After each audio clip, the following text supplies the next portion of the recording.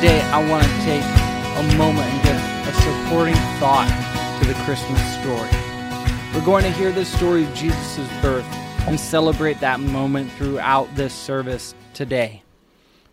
But there's more happening than just a baby being born. You see, there's this element of God coming as a man into the earth. God became flesh and dwelt among us. In Luke chapter 1, we see this look into the life of Mary, Jesus' mother. And in chapter 1, verses 39, I want to read just a few verses here. It says, "A few days later, Mary hurried to the hill country of Judea, to the town where Zechariah lived. She entered the house and greeted Elizabeth. At the sound of Mary's greeting, Elizabeth's child leaped within her, and Elizabeth was filled with the Holy Spirit. Elizabeth gave a glad cry and exclaimed to Mary, 'God has blessed you above all women, and your child is blessed. Why am I so honored that the mother of my Lord should visit me? When I hear your greeting, the baby in my womb jumped for joy. You are blessed because you believed that the Lord would do what he said.'" Amen. Pray with me today. God, today, use this time. Help us to hear your word and be faithful to it. In Jesus' name, amen. I love this scripture because of what it shows us. Literally, Mary's greeting is what ushered in the Holy Spirit into someone else's life. God used Mary to impart the Holy Spirit onto Elizabeth and her child, John the Baptist. Elizabeth was carrying John the Baptist, and that anointing carried on him through his ministry. And Mary was blessed because of her faith. She believed that God would do what he said he would do. And that's the same position we're in today. Do I have the faith to believe that God will do what he said he would do? And you see, Jesus said that he would give us peace. And I'm getting a little bit ahead of myself because I'm a little excited about this. I think this is so amazing. But you see, it was in Mary's greeting that she was given peace. Even before Jesus' birth, he was imparting peace into the world. You see, Jesus' birth brought peace into a chaotic situation. And at the same time, that peace that Jesus had and brought into the world, he left through the Holy Spirit. You see, Jesus brought peace into a chaotic world. And then he commissioned us to continue the work of bringing peace into a chaotic world. We've been in the middle of our sermon series, Simply Jesus. And, Pastor Jeremiah has been saying that life is complicated, but the gospel is simple. Can I just say that I agree. And the reality is that peace is simple. It's not easy, but it is simple. And it is something that we are called to do. Jesus is the Prince of Peace. It is called the gospel of peace. And we see every time that Jesus interacts, he brings peace into a situation. We see this in Scripture so much. The greetings, when you read through the New Testament, are filled with these blessings and prayers for one another, for fellow believers, right, on peace, and encouraging them to have peace in their life. I want us to think about this.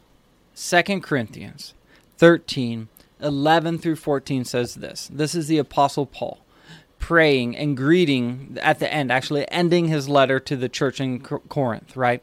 And it says in verse 11, "Dear brothers and sisters, I close my letter with these last words. Be joyful, grow in maturity, encourage each other, live in harmony and peace. Then the God of love and peace will be with you. Greet each other with a sacred kiss. All of God's people here send you their greetings. May the grace of the Lord Jesus Christ, the love of God, and the fellowship of the Holy Spirit be with you all. This passage is so powerful. It is Paul's encouragement to us on how we should interact with each other and how we are empowered to live through the power of the Holy Spirit. There's a passage in here, right? Verse 12 is probably a little bit weird for us to read right now. It says, greet each other with a sacred kiss, right? As you can see, I'm recording this right now downstairs in my office. And the reality is that I'm not kissing anyone, right? And you're probably not kissing anyone either. And that's okay. This isn't a edict. This isn't a command that when you see someone, you have to give them a kiss. But it is encouraging us on how we greet each other, right? Some translations say with a holy kiss. And in that time, in this culture of the world and in this century, in the first century Middle East, a greeting was common to greet someone that you knew with the kiss on the cheek. It was a sign of affection. It was a sign of honor. And for us as believers, it is an encouragement here to say, greet each other in a way that is holy and honoring. Act towards other people in a way that is showing encouragement, that is showing harmony and peace, right? It is so important for us to grab hold of this and not get caught on, well, that was just something weird that they did back then. No, we could learn something from this because you see, Jesus brought peace into the world. And then he gave us that same peace. So I want to ask you to think about this. Make a decision today to include God in the process as you greet each other. We are in Christmas. These are our Christmas services today. And can I tell you that Christmas is a great time? I love it because it is full of amazing greetings. Is full of embraces of love and affection. We reach out to those that we care about. We give gifts to show love and appreciation. We embrace each other. We sit down and we share meals together. Right? I know I just described most of our Christmases, but not probably this Christmas. But here's the reality. Don't let this current situation rob you from the peace that God gives. It is a peace that passes understanding, and it's a peace that the world cannot give. If I'm looking to the world and my situations and my life outside of God for peace, I will always be lacking. It can always be taken away. But Jesus said that he gives us peace that the world cannot have. So today, I want us to make a decision. One, to lean into and grab hold of the peace that God says he will give to us. And then make a decision to act in peace towards each other.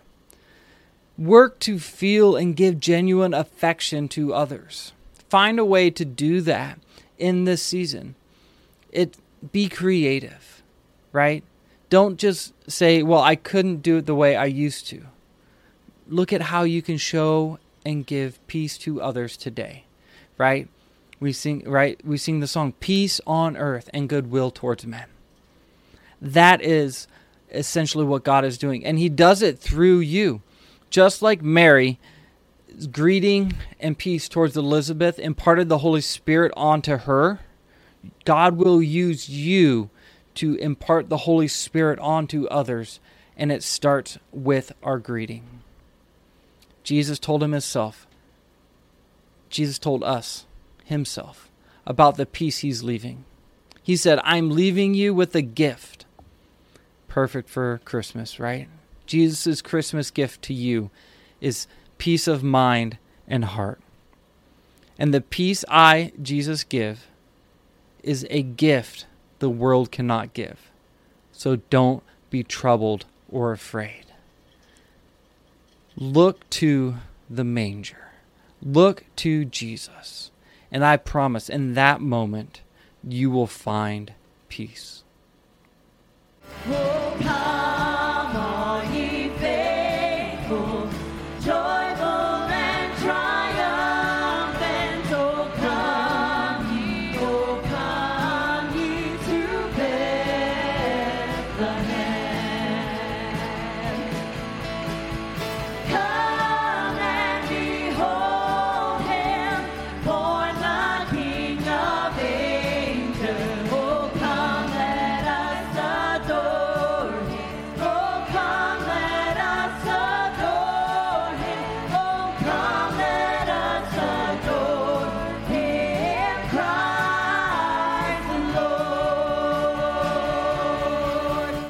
You know, that little child in a manger changed everything for you and for me.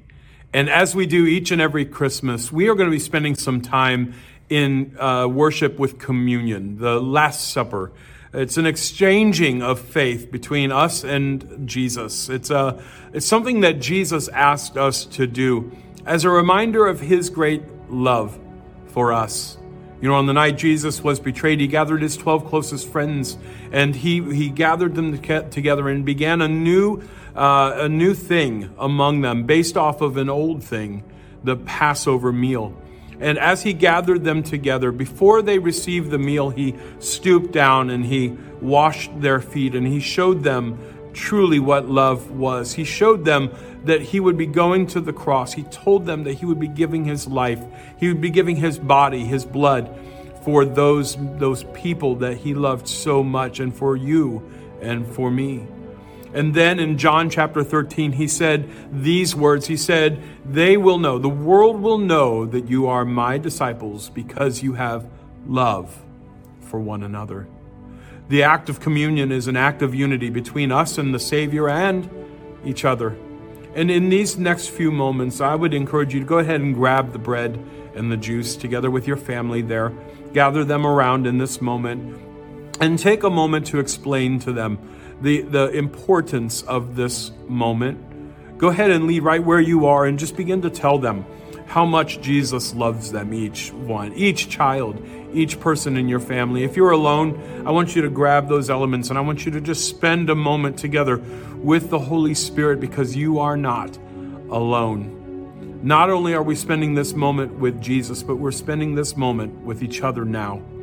The world will know that we are his disciples because of our love for one another. You are loved. You are not alone. Jesus is here in this moment. He's present with you in this moment.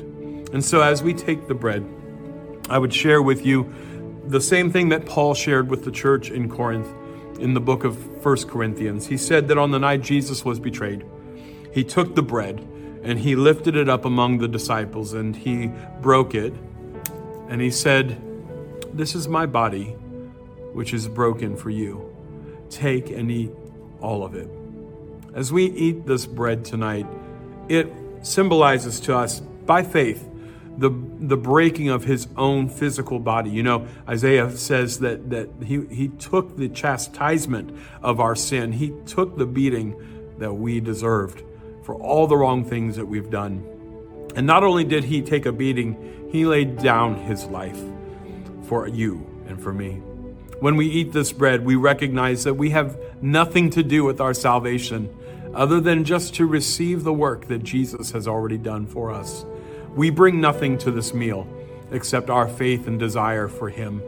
And so as you eat together with me, let's eat this bread as an act of faith, believing that God has given to us a brand new beginning, a relationship with him through his son, Jesus. Let's eat together now.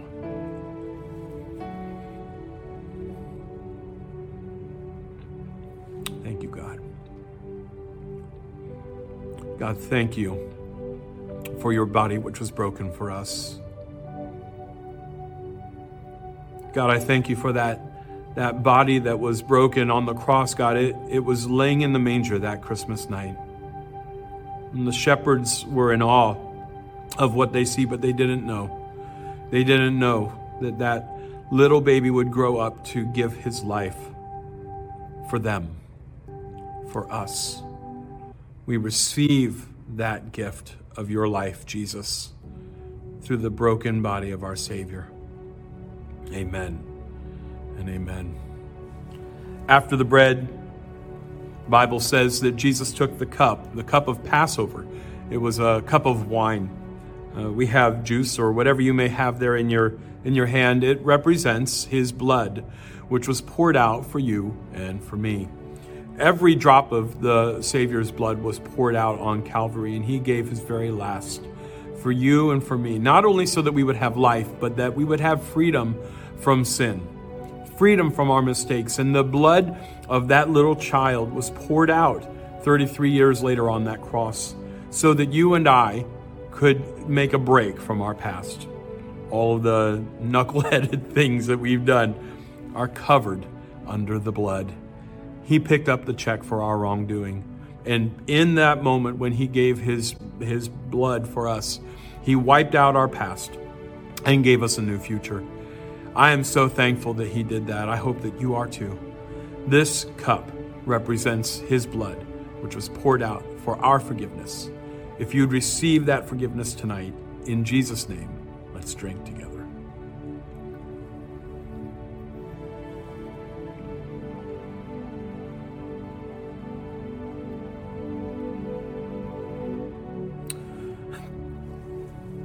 Jesus, we thank you for your sacrifice. We thank you for your great love for us. Help us to love you in return. Teach us how to love one another. Let your love be the thing that shows the world that we are your disciples. In a day and an age where there's not a whole lot of love to go around, may our love, your love, shining through us be true, drawing men and women to you through our lives. We thank you for it in Jesus' name. Amen. Joy to the earth, the Savior reigns. Let men their songs employ.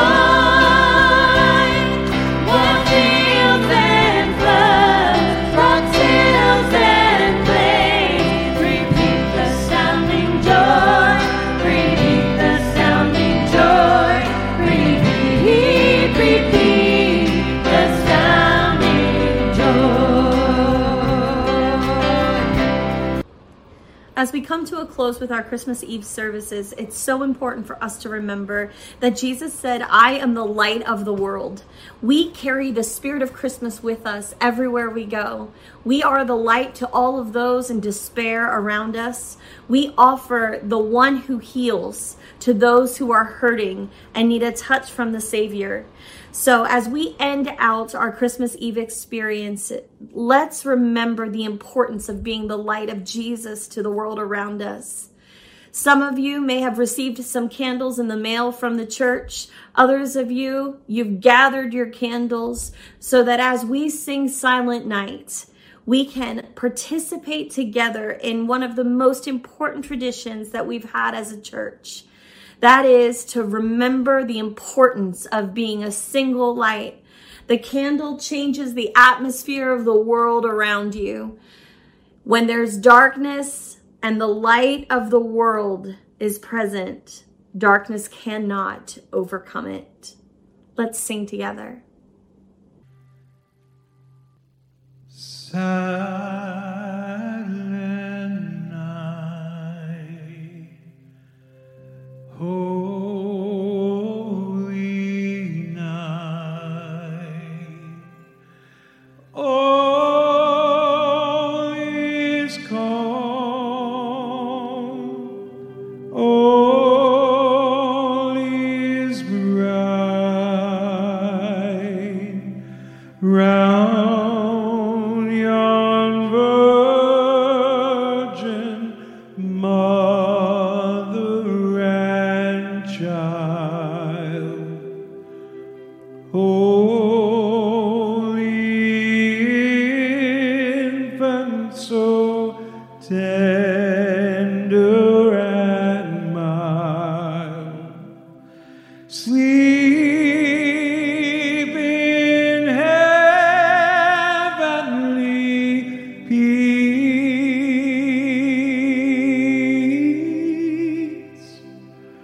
Sleep in heavenly peace.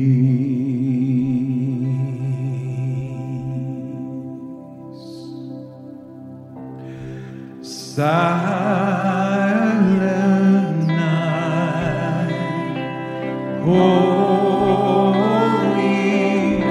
shepherds quake, shepherds quake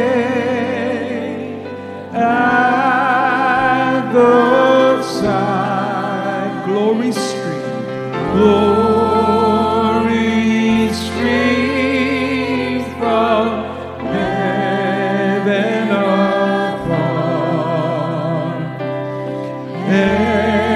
Heavenly hosts sing hallelujah. Christ the Savior is born. Christ the Savior is born. Would you join in and sing with us? Silent night, holy night, Son of God, Son of God, He loves pure light, radiant beams, radiant beams from thy holy face. With the dawn of redeeming grace, Jesus born at thy birth.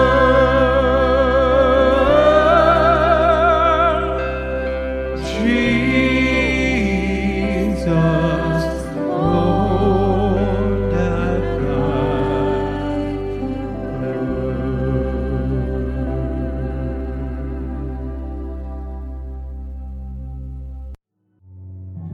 From our family to yours, a very merry, merry Christmas.